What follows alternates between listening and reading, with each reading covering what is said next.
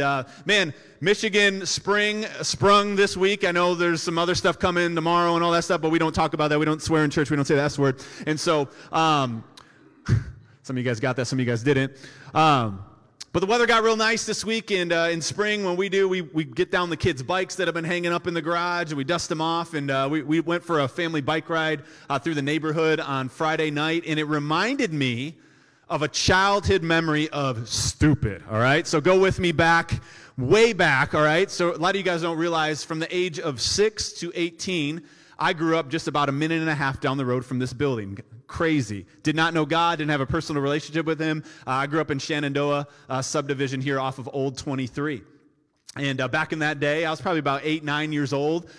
We lived a couple houses down from a cul-de-sac, all right? And one of my good friends at that time, his name was JC. Him and his older brother, Josh, they built this ramp, this bike ramp in the middle of the cul-de-sac, all right? And this wasn't a fancy ramp. It wasn't inspected at all. It wasn't safe. It was like a piece of plywood with some cinder blocks or some bricks under it. You know, all right, go with me, right? Like, let's just get creative and get a little bit of lift here, right? So they invite me down, and I got my little bike, and we're riding over this thing. We're getting brave enough to go over it and land and all that. And as time goes on, when you got a bunch of boys, right, that we're trying to compete, right? We're trying to one-up each other. We're trying to outdo, oh, look what I did in the air, all this kind of stuff. And so I'm starting to get more brave and more full of faith, so to speak. And I have this great idea. And then Stoopid drops in my head. And I don't know if you guys have ever experienced that in your own life where, like, boom, something happened. The stupid bone came out, right? And so I'm like, watch this. I say, hey guys, watch this. And so I start pedaling really fast at the ramp, and they're kind of like, oh man, what's going to happen here, right? And as I get to the ramp, I let go of my handlebars, all right? Just let go. Now, that's not dangerous. That's stupid. All right, everybody say stupid. That's stupid. But what's more stupid is as I'm coming down off this jump and my front tire's about to hit the ground and the pavement, I still don't grab the handlebars. And so as you can imagine this setting, right? And I fly over my handlebars, face plant and skid all across the a cul-de-sac, the pavement, the asphalt, the rocks, all that. And I start crying for my mommy, you know what I'm saying? Because I'm hurting. They walk me all the way back, and I'm like blood, and my mom, what happened? What the heck happened? And everyone say stupid. That was stupid, right? The crazy thing is, I think we all can relate to stupid moments, to moments where we fail, moments where we miss it, where we mess up, right? And I think whether it's from your childhood, maybe you had that season in college where it's like, whoa, let me tell you some stupid stories, right? Or in adulthood, or parenting fails, or you name it. We all miss the mark, right? We all do stupid things, and this even creeps into our relationship with God. In our pursuit of God and trying to adhere to his word and trying to follow his ways and live our life in accordance to his word, right? We all miss the mark. We all mess up. And we see that in Romans chapter 3, verse 23, right? In that scripture, God's word says, for everyone, ever say everyone?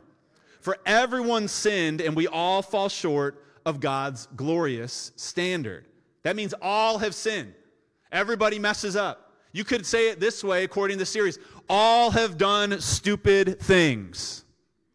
All have missed God's mark. Sin is a scary word. It just means missing God's mark. We can never attain it in our own ability. And the crazy thing about this is even though we've done some stupid things in our life, this doesn't qualify us from God's love, from God's mercy, from God's acceptance, and from God's goodness in our life, right? He can still use us, and he can still do great things in and through us, right? I like to put it this way. God loves us despite our stupid. Amen? God loves you and I despite the stupid things we've done, the stupid things we've seen, the stupid things we've thought, the stupid things we've said. Now, side note, in this series, we are not calling any one person or anybody stupid, okay? Hear my heart. We do stupid things. Stupid is what we do. Stupid is not who we are, amen? God didn't create anybody. God didn't create stupid. God doesn't call you stupid. He doesn't speak that. Man speaks that over people. But God sees us through the lens of love, of mercy, of forgiveness, of acceptance, all right? So just want to clear that up on the week 1 of this series. We're going to be in it for the next 2 weeks. No one's being called stupid here. We do stupid things. Our actions are stupid, but we are not stupid. And God isn't intimidated, God isn't scared, and God isn't afraid of our stupid. Amen? He'll go to great lengths to take us out of stupid places and put us back on the right path. Amen? That's the God we serve. And so in this series, I'm really excited. We're going to take a deeper look into some characters from the Bible that did some stupid. All right? And we're going to look to their example and learn from their example. And you're going to find out real quickly, a lot of times when we do this, we're going to learn what not to do. Amen? What not to do, how not to do something, right? And then we're also going to learn, even when we mess up, even when we miss the mark, even when we blow it, what do we do to get out of that place? I believe God's going to set some of us free today. I believe God's going to lift our confidence and our hope in Him today. I believe somebody's going to get healed of something that happened years ago. I believe that God is going to work and do miracles in our midst this morning as we open up His Word. And so here's the deal. We all do stupid, but it's not what we do. It's how we respond to the stupid in our life that really makes a huge difference, which is why the title of my message this morning is this: How to Respond to Stupid. Everybody turn to your neighbor and say stupid. Don't call your neighbor stupid. Come on. How to respond to stupid, all right? So let's open up. Would you join me as we pray? Just kind of open up our hearts and our minds this morning to get ready for God to speak and move through His Word. Father, we love you so much.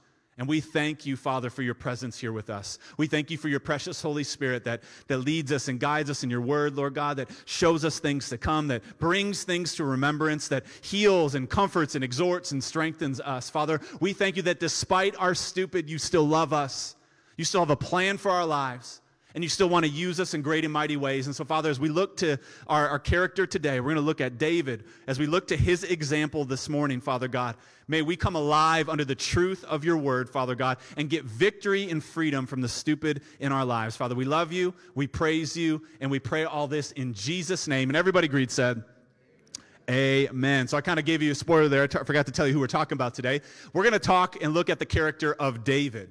And we're going to spend our time mostly in two chapters of the Bible this morning. The first one is going to be in 2 Samuel chapter 11. If you brought your Bibles or you turn your Bibles on, 2 Samuel 11 is where we're going to go first. Then we're going to flip over to Psalm 51 because we're going to look at some responses here. But in case you're not familiar with David, maybe you're not down with like, who is David? Which David are we talking about? There's a lot of Davids, right? It's a common name. David, the David we're looking at is the King David of the Bible. And so he was the youngest of 8 sons of Jesse. He was the shepherd boy. He helped take care of dad's sheep, right? And when he was young, about 10 to 12, but biblical scholars say, the prophet Samuel came to his family and came to David and anointed him as the next future king of Israel. Now, there's a guy named Saul who was actually king in that season, right? And David actually became King Saul's armor bearer and began to serve him. Now, Saul got jealous and he began to get more jealous. Saul experienced when David went out on the battlefield and killed the giant Philistine named Goliath. A lot of you guys are familiar with David and Goliath, right? This is the same David we're talking about. And so eventually, David does become king of Israel after Saul passes away and loses power. And David's known for a lot of different things. He's a psalmist. He's a songwriter. He wrote most of the Psalms that we have in our biblical account. He also was known to bring the Ark of the Covenant, which back in then symbolizes God's little presence, that he was in the Ark, and he brought it back to Jerusalem where it belonged. And so that's the David we're talking about today. And this David, as we get to 2 Samuel chapter 11, he's been ruling as king of Israel for many years. So he's been walking in his calling. He's been walking in his anointing. He's been walking in his purpose. And then this happens, all right? Let's take a look at what happens here. 2 Samuel chapter 11. I'm going to start in verse 1.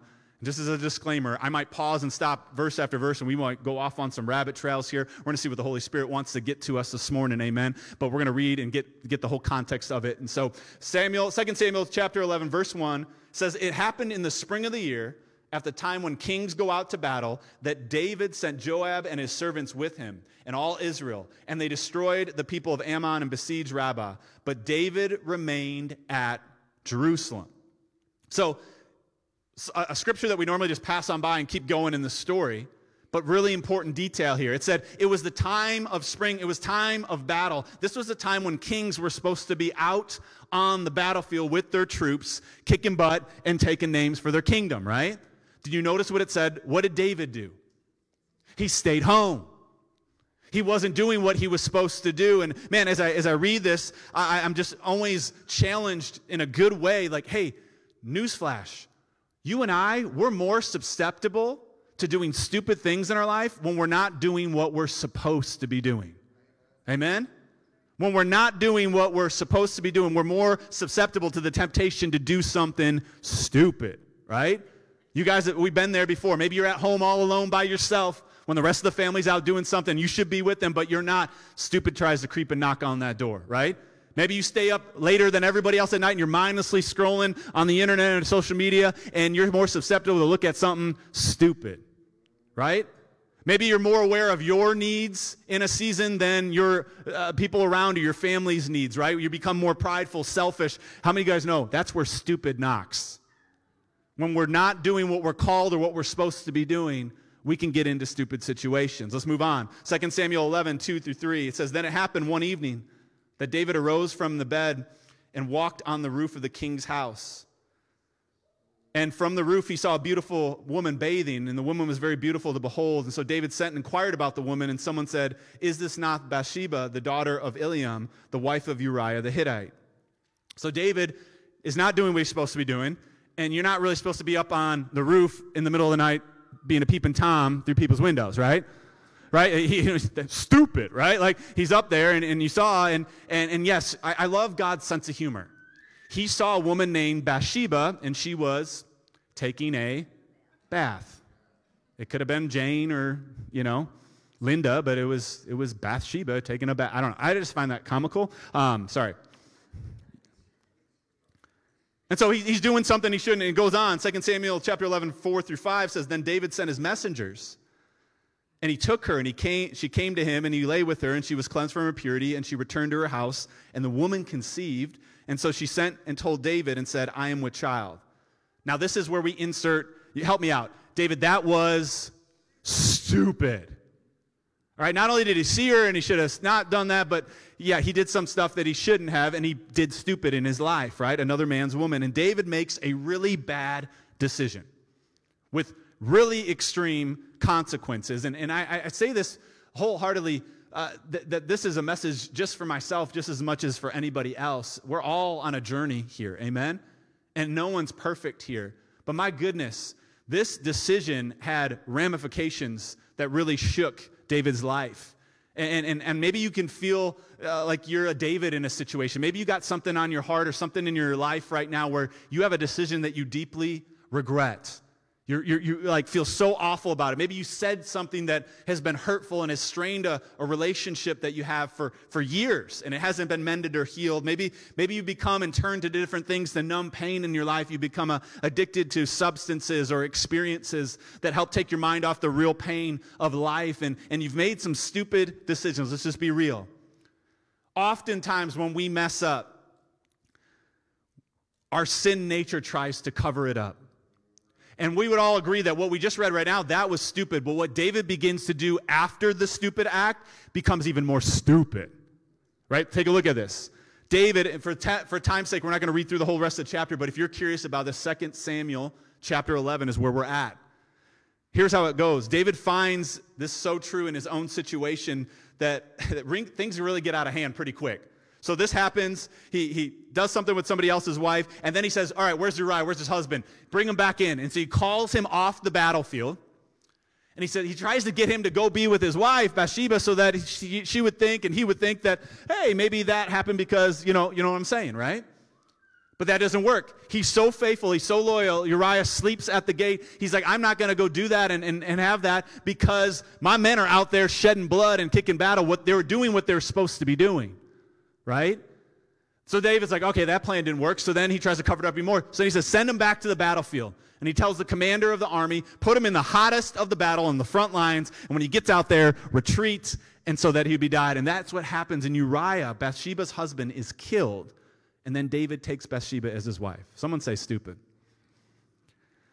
Wow. And it says in the very last verse of 2 Samuel 11, chapter 11, it says, but the thing that David had done displeased the Lord.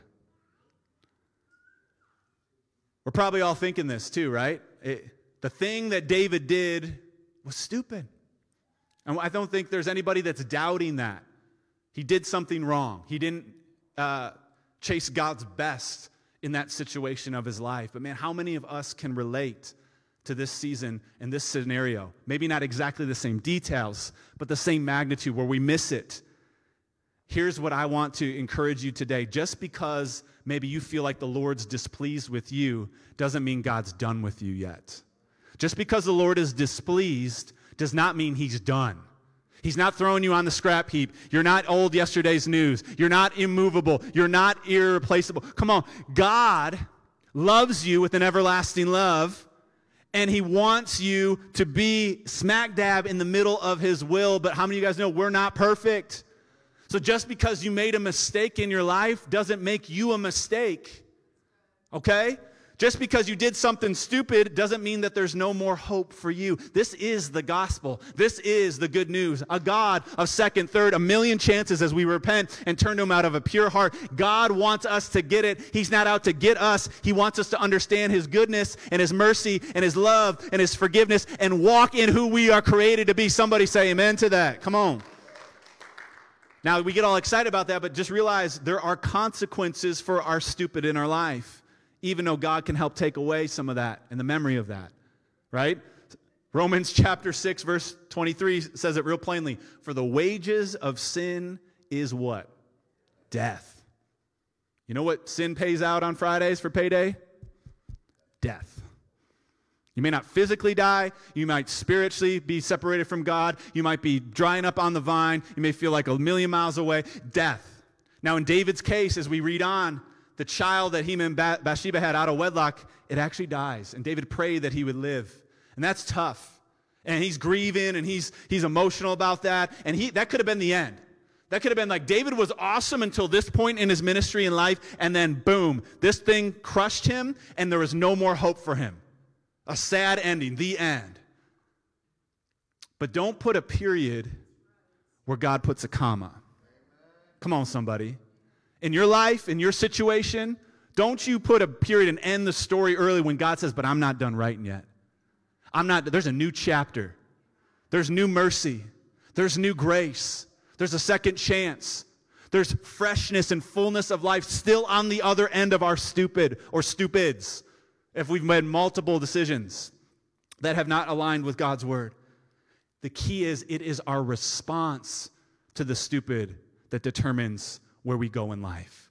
And we're going to take a look at this real quickly. I want to show this to you. We're going to shift gears. We're going to head on over to Psalm chapter 51. So if you guys have your Bibles, I want you to go there, turn those on. And I want to encourage you, if you don't have a Bible, hey, bring a Bible to church. It's a great place to bring a Bible, all right? They don't make fun of you for bringing it. I don't care if it's like bedazzled and it's got rhinestones on it, or you've got like snakeskin covers, or Lisa Frank things, or I don't care what it looks like. It's the Word of God. It's living. It's active, and it's sharper than a two-edged sword. Amen. The Word of God is the only thing that does not come back empty-handed or void in your life. Bring the Word. Amen. Psalm 51. We're going to learn, and I want to share just real quickly 5 things of how to respond to stupid in our life, based on David's example. Psalm 51 is powerful because in the midst of what David is going through and his mistake with Bathsheba, he writes this song, this psalm. He pens his heart out on paper so that we now have it, and we see how he has this interaction, this relationship, this conversation with God, and how God moves him from the lowest of lows and gets him back on track. And so we're going to look at this in Psalm 51. The first thing of how to respond to stupid, number 1, if you're taking notes, is number 1, turn to God. Turn to God. David starts his psalm off with this, Psalm 51, verse 1. Have mercy upon me, O God, according to your loving kindness, and according to the multitude of your tender mercies, blot out my transgressions. When we blow it, when we mess up big time, we should go to God first. We should go to the source, the one that's full of mercy, the one that's full of loving kindness. We serve a God, David said, the God of mercy. He knew that God was merciful. He knew he could give him a second chance even when he didn't deserve it. He can give him a fresh slate even though he messed up royally. No pun intended, because he was a king, right? He blew it. And David knew this, but he knew his God. He had a relationship. When he was a shepherd boy and writing songs, and when he was slinging that stone at that giant that was taunting him, he had a relationship with God, and he knew his Father really well, that, hey, my God doesn't just cast me off and say, you're done.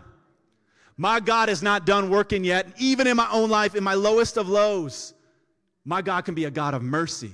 In your lowest of lows, God can be a God of mercy to you. And so many times our fleshy response to stupid is to run from God, right? Uh-oh, I did something wrong. Let's get out of here. Let's pretend like God doesn't exist. I see this happen so many times, even amongst sheep and Christians. Oh, man, I messed up. I can't go to church this Sunday. Nope. Are we going to live today? No. You don't know what I said to my wife this week. We disqualify ourselves from coming to church based on our behavior. How many of you guys know if you're broken, if you're in sin, if you're busted, disgusted, church is the best place for you because that's where God's presence dwells. Come on, somebody. You got to turn to God sometimes, but we try to run and say, hey, I'll wait till I clean my life up first and then I'll come to church. That's not how it works. He came for the sick, not for the well. Amen? He wants to clean you up, dust you off, and put you back on the right place, right where you're at. No perfect people out here. We say this is part of our culture. None of us are perfect, and God doesn't put perfection on us. Amen? And so we go the opposite direction. We stay away from church. We try to hide it. We try to ignore the sin. We try to stuff it down deep and pray that no one would ever find out, and it never happens. And maybe you're here today and you're struggling with some sin in your life. I want to encourage you. Change your course today. Let today be a course change. Start running towards God, not away from Him. See Him as a God of mercy, not a God of judgment, and He's going to hit you over the head with a baseball bat because of what you've done. But a God and a Father who has His arms wide open, saying, come on, son, come on, daughter, come on home. I love you. Let me clean you up. Let me clean you up. Let me cleanse you. Let me purify you. If you've been disqualifying your own self from God, for a relationship with God, from church, all of that, today let God have the final word on that, not the enemy. Don't take yourself out of a race that God still wants you to run. Amen? And if you've been running in the wrong direction, today is the day to say, you know what? I'm going to start running in the right direction. And I might feel ugly, and I might feel impure. I might feel unworthy. You'll feel those things. Those are honest emotions that God has given us. But know that God doesn't see you like you're feeling. God is saying, come on, child, come on home. I'm going to clean you off. I'm going to dust you off. I'm going to put you on the solid rock. My son, his name is Jesus Christ. Come on, somebody. The God who forgives, the God who saves, and the God who loves us. Amen? And so we turn to God. That's number one. That's the way we respond to stupid. Number two, we see David confess it. Confess your stupid. Confess your sin. David goes on in verses 2 through 4 in Psalm 51. He says this, wash me thoroughly from my iniquity and cleanse me from my sin. For I acknowledge my transgressions and my sin is always before me. He says, against you only have I sinned, God, and done this evil in your sight, that you may be found just when you speak and blameless when you judge. David gets real about his stupid. And one of the most life-giving, tough things you can do when you're in a rough season with God or there's some sin pattern in your life or you made a big oopsie or mess up is to just get real about what you did. To really begin to see it how God sees it, that you missed the mark, that you did do something stupid, that it was wrong, that it was evil in His sight. Call it what it is. David said, I'm not going to be a wimp. I'm not going to be a sissy. God, I sinned against you and you alone. And he calls it what it is. And he gets it out there on the floor. And he gets it there out on the table so that God can go to work on that thing. But if we conceal it and we hide it and we don't give it, God can't do much work in that. Because that's pride and that's selfishness. That's us trying to atone for our own sin. Or make up excuses for our own sin. How many of you guys know we can't atone for our own sin? That's what last weekend and last week was all about. Come on, the resurrection of Jesus Christ put the nail in the coffin on Satan and death. Come on, somebody. And now sin has been erased because of what Jesus did on the cross for us. And so, get real about it. Confess your sin to God, and sometimes you need to confess it to somebody else. There's healing and freedom and forgiveness when we do what the Word says. We see it all over the place. In 1 John chapter 1, verse 9, it says, if you confess your sin, God is faithful and just to forgive you of all sin and cleanse you from all unrighteousness. when we confess it to God. Check about confessing it to others. James 5:16, confess your trespasses to one another and pray for one another that you may be healed. The effective, fervent prayer of a righteous man avails much. So when we're brave enough to say, I'm going to confess my stupid, that's when God can begin to work on that thing. When we get enough courage to say, God, I missed it, I blew it, I made the wrong decision, and I call it what it is. I'm not, it was because I didn't get enough sleep, and I didn't. No, you say, you know what, I did something wrong. And there might have been a lot of other factors that went behind of why I did what I did, but at the end of the day, when you look at it, sin is sin. And we miss the mark. And God desperately wants us to be on track with him, and he wants to help us there. And so maybe you're here today, and you've been keeping that deep, dark secret, that sin, bottled up. And you're like, man, I've been fooling everybody because I'm happy here at church. But that thing has been eating you alive from the inside out, spiritually. You've been disconnected from God. The enemy's been speaking shame, guilt, and condemnation in your ear constantly. And the thing that you can punch the enemy in the face with the most would be simply to confess that sin. Because when you confess your sin, it loses its power in your life. Unconfessed sin, the enemy still has a grip and a hold on you. But when you confess sin, it begins to lose its grip and its power in your life, and then God can come in and begin to do a work and a miracle in your life. Amen? David screwed up big time, but he confessed it. If you've screwed up big time or small time, if you just feel something, that yuck in your heart about some situation, confess it and give it to him. If you need to tell somebody else to let it lose that power, you do that too, because the Bible is very clear. That is where victory and healing happens. Everyone say confess it. Awesome. It's powerful. Number 3, the third thing we can do to respond to stupid is repent. Everybody say repent. David next acknowledges that there's a change of heart and direction in his life. In Psalm 51:6, he says, behold, you desire truth in the inward parts, and in the hidden part you make me to know wisdom. So David repents. What does repent mean? That's a big Christianese word. Repent means to have a change of heart. It means to literally go the opposite direction. It would be like 180-degree turn. That's repentance. What happens to a lot of, especially as believers, when we sin and we miss the mark, we experience remorse, but we don't ever walk on the journey, the hard path to repentance. Remorse is feeling sorry or sad about what you did. Repentance is actually allowing God to change your heart and go the other direction. And I've experienced the huge difference in my own life in different areas and different seasons of my life, where I've been, God, I'm sorry. And he's merciful and graceful every time. But there's a time when he comes, he says, quit being sorry and change. Quit saying, I'm sorry, and going back to the same addiction, going back to the same vice. Instead, turn in the power of Christ and go the other direction. Don't do that again. Repentance is powerful. Remorse, right? It gets us to that area where we feel bad about it. But if we only stop at remorse, we'll never experience the life-changing power of God in our life in those areas. And so it's time to repent. David repented, right? For some of us, we need to stop saying sorry and just allow God to touch our hearts and change us and begin to walk in the newness that we have in him. And maybe you're not struggling, if you're struggling with stupid today, maybe today is the day you say, you know what, God? I'm turning. I'm going another direction. Obviously, we talked about point 1, towards God, but towards the right thing, not the wrong thing. Amen? The fourth way to respond to stupid is this. Number 4, receive strength.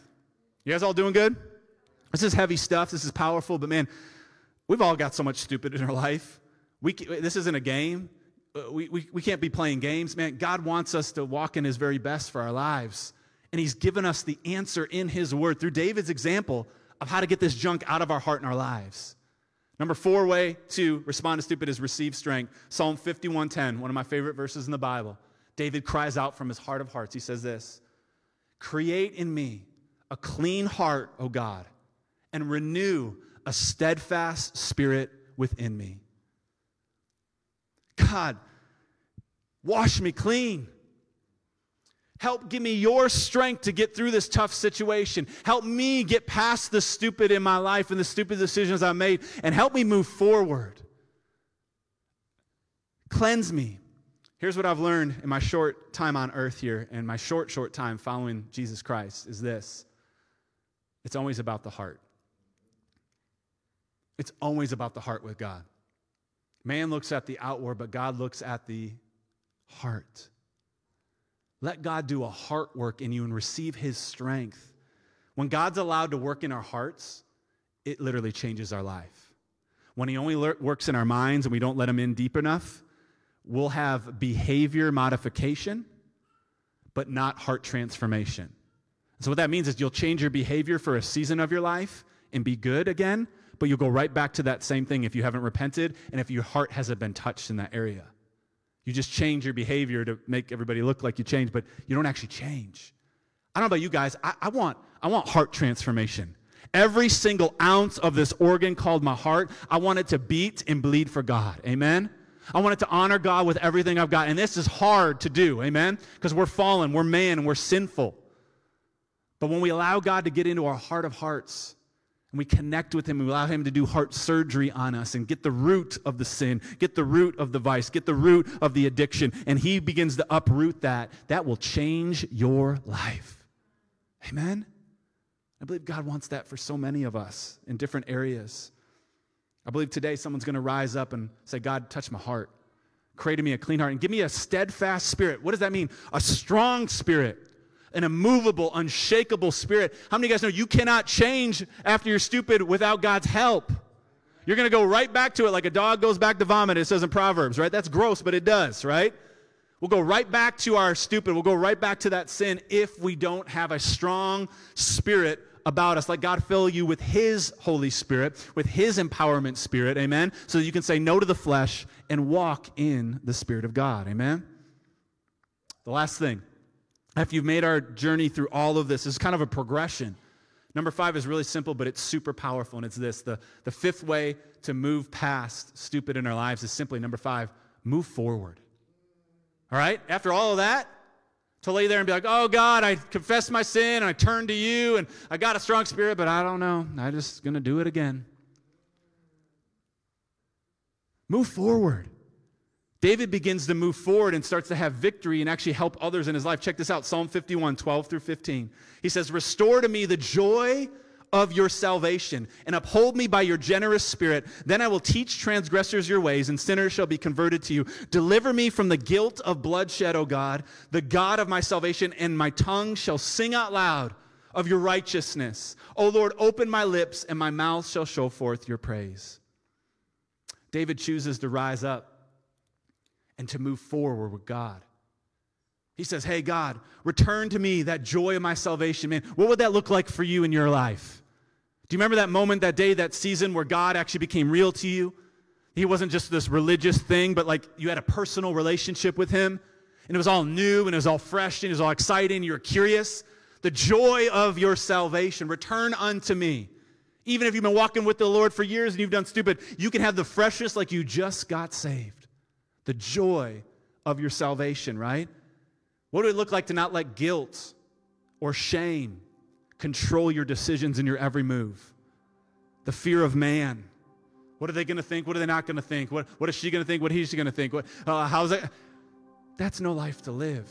That's not freedom. That's bondage within the suit of Christianity. Jesus came to set all of us free and be completely free, not just parts of us to be free.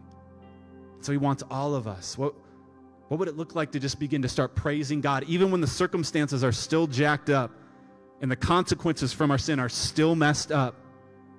But begin to lift hands and just begin to praise God and say, God, you are faithful and you are worthy and you are holy. I get so moved like when I hear these stories of people incarcerated growing in the relationship with the Lord. That's a pretty low place. No freedom for life. But in the midst of their circumstances, they begin to follow God and begin to lift hands and praise. Man, Father, may we never be so bound by the enemy that we can't lift a hand to praise. Because no matter what you're going through, or no matter where you find yourself, you've still got a reason to praise. Amen? There's still a reason. There's something that you can praise God about. And praise breaks the chains. Praise breaks the shackles. Praise breaks the enemy and his grip on you. And so, brother or sister, move forward today. Move forward today.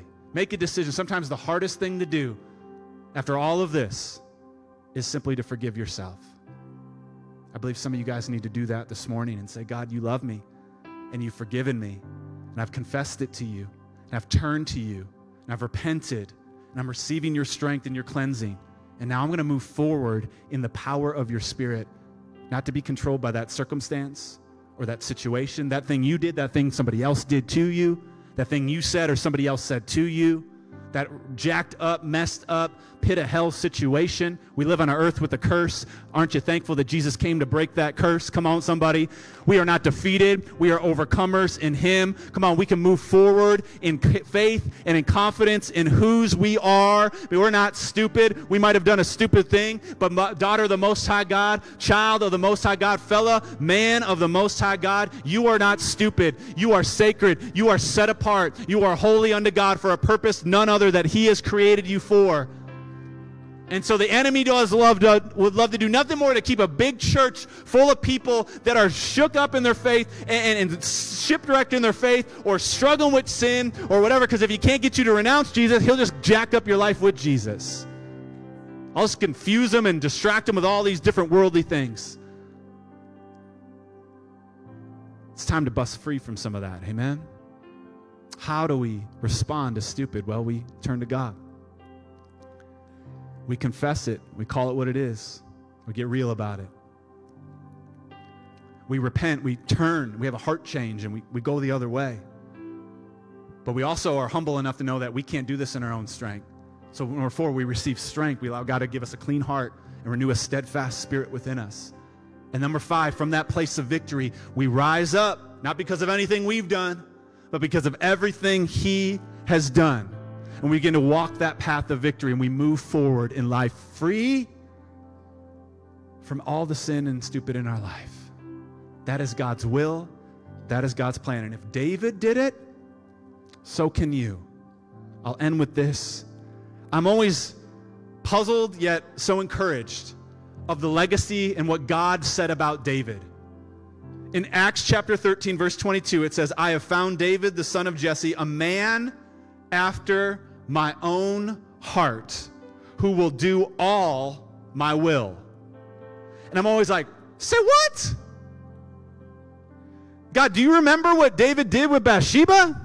Was that all of your will? And he said, no, you didn't read that right, son. I didn't say I found a man who's perfect, who would never sin, who would never script. No, that's not what the scripture says. I found a man after my own heart. We're all going to trip. We're all going to hit that jump with no hands on the handlebars and go in life, metaphorically speaking, at some point. But if our heart is right towards God and we respond in the right way, there's still hope for us.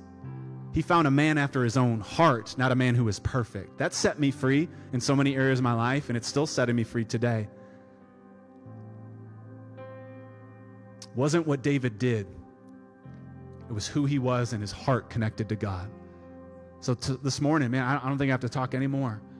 I believe in a room this size, there's something burning on our hearts this morning that we need to take to God. And I'm going to pray for us, and I'm actually going to, for the next few minutes, I'm going to let Jason just kind of minister here. And if you want to stand, you can stand. If you need to pray and sit, if you need to move around, if you want to come up to the altar here. I remember some times in college when I first got saved and finally figured out that Jesus is Lord of my life, coming up front, there's just something about getting out of my comfort zone and getting away from the people next to me and just getting on my face and repenting and saying, Lord, heal me, forgive me. This will be your time for the next few minutes, but I believe that God is about to set some people free in this room this morning. I believe his power and his presence is too great to just walk out here and be like, good sermon, let's go. Is it raining yet? Right? Like, we came here for a power and presence of God, not for church service. We came here to experience God. Did we? Did we come here to experience God? Where 2 or more are gathered, he's here. So go after him this morning. Receive what you need to receive. Maybe you're like, well, there's nothing really big on my heart. Then pray the prayer that David prayed in Psalm 139. Lord, search me, try me, know me, see if there be any wicked way within me. Well, I'm good. Well, I treated my wife like crap last week. Yep. And I said some really bad stuff to my kids. All of a sudden, you start praying both prayers like that, and it's like, hey, just get that out. The little stuff, it's the little foxes that spoil the vine a lot of times. Sometimes it's not this big like, oh, I did something horrible like David. No, sometimes it's the little stuff all mudded up over time that junk up our relationship pipe with God. Let him clear it today, amen? Let him loose you from that. Let's pray, and then we'll respond to God. Father, we love you so much. We just thank you. We thank you that you're a God of mercy. Thank you that you are a God of love and forgiveness. And Lord, you love us despite our stupid and our mistakes. It's hard to fathom that a God could still love us after some of the things we've done or experienced or seen or heard. But Lord, like we know and like we're continuing to learn to know, you're not afraid of our mess. And only through your Son, Jesus, can you turn a mess into a masterpiece. Lord, may our hearts be burdened this morning to take whatever it is to you, to confess it, to repent from it, to receive strength.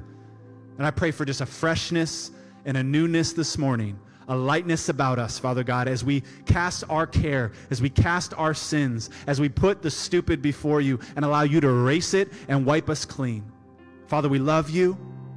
We praise you, and we ask now for your power and your presence to move in our midst as we come to you from our heart of hearts. In Jesus' name we pray. Amen. Let's take a few moments just to respond today.